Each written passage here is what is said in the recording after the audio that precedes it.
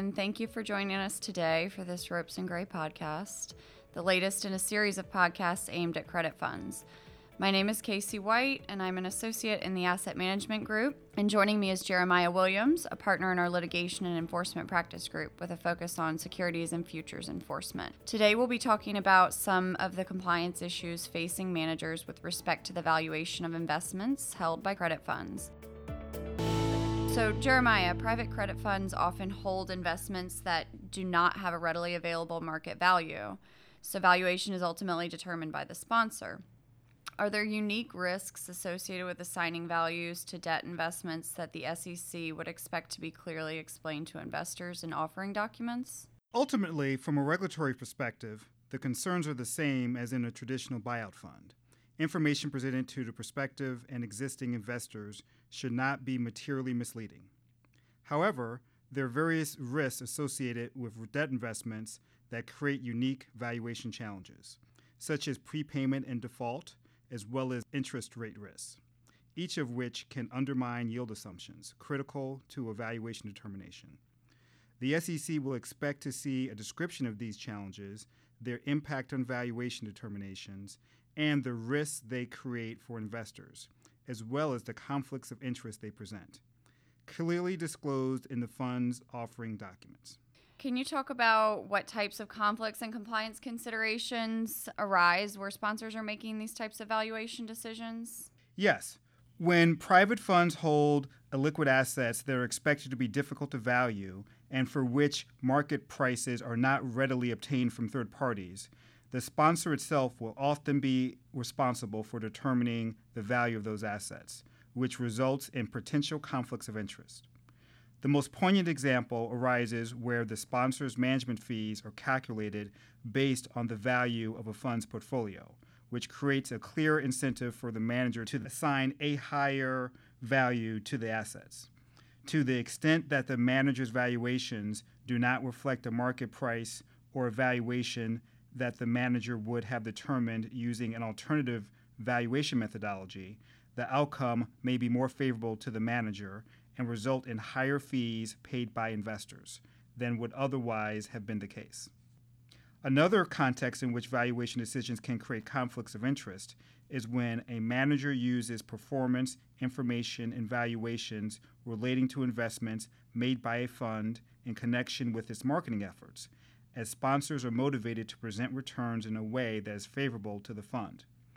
Employees of a manager who participate in the valuation process may also receive compensation based in part on the performance of the fund, again creating an incentive to assign a higher value. If an advisor wants to use performance information that is dependent on the advisor's valuation determinations, the risk that the value may not reflect market value, as well as conflicts of interest that may impact the advisor's determinations, should be disclosed alongside such performance information. In addition to conflicts of interest, materially inaccurate valuations may cause a manager to run afoul of anti-fraud regulations. Each of these issues create the types of concerns that have led the SEC to focus on valuation policies and outcomes. Right. There have been a number of recent enforcement actions relating to the valuation of assets and the procedures that sponsors have used to reach these determinations. Could you talk a little about these cases? Yes, the valuation of securities and the related conflicts and risks to investors have been flagged by the SEC for years as a key regulatory concern. But there have been a few recent cases that suggest the SEC really is focusing on this issue. Just this summer, an SEC investigation found that an investment advisor's policies had failed to prevent its traders both from providing inaccurate information to a pricing vendor and then valuing bonds based on the vendor's calculations, and from undervaluing securities, which allowed them to then sell those securities for a profit when needed. In this case, the advisor had established valuation policies and procedures, but the SEC took a close look at those policies and determined that they were substantively inadequate to ensure fair and accurate outcomes. For example, although the firm had established a valuation committee to oversee decisions, The members of the committee were relatives of one of the firm's investment professionals who lacked relevant experience and expertise.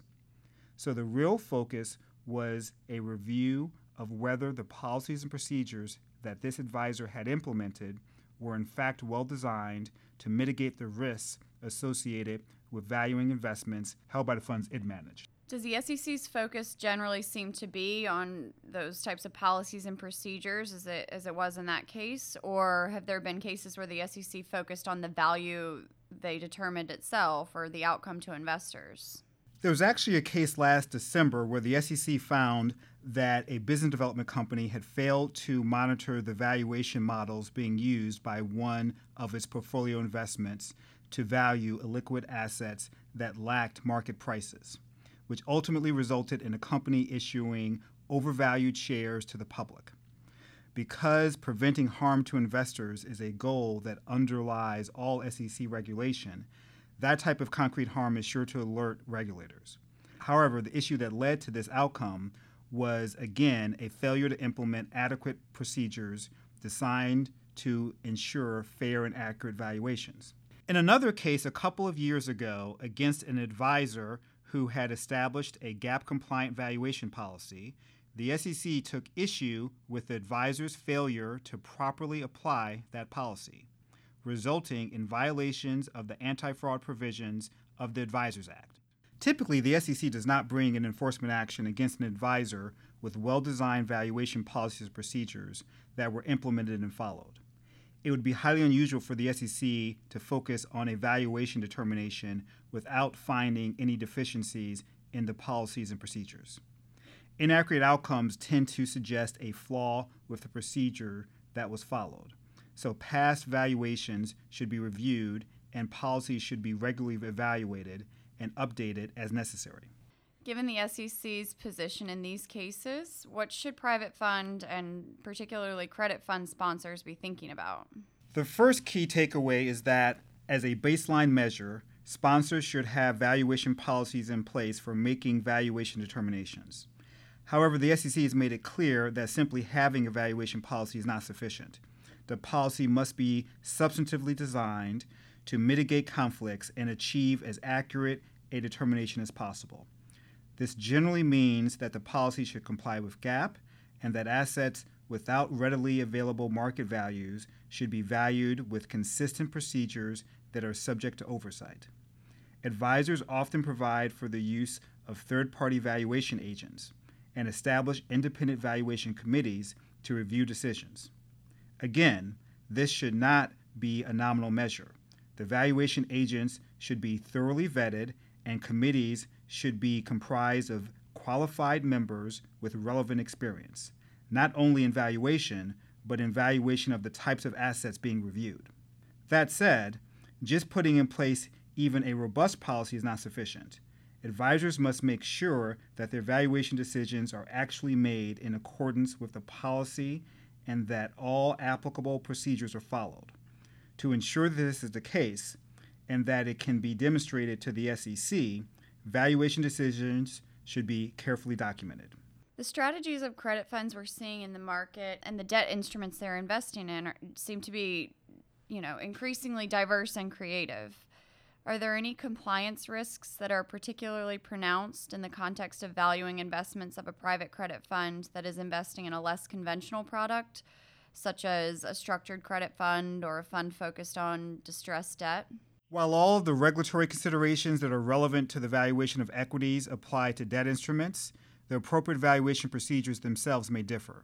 And managers that have typically focused on private equity who are moving into the credit space will need to reevaluate their policies to ensure that they are adequate for accurately valuing debt instruments generally, and particularly for higher yield strategies such as those focused on investments in distressed debt and collateralized loans. To the extent advisors are valuing investments in more bespoke products, it is less likely that there will be a standard methodology that regulators will expect to see followed, which can both alleviate and create regulatory pressure.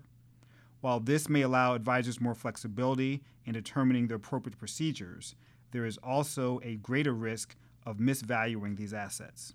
In this case, it is even more critical that procedures and the rationale for establishing and following them are well documented.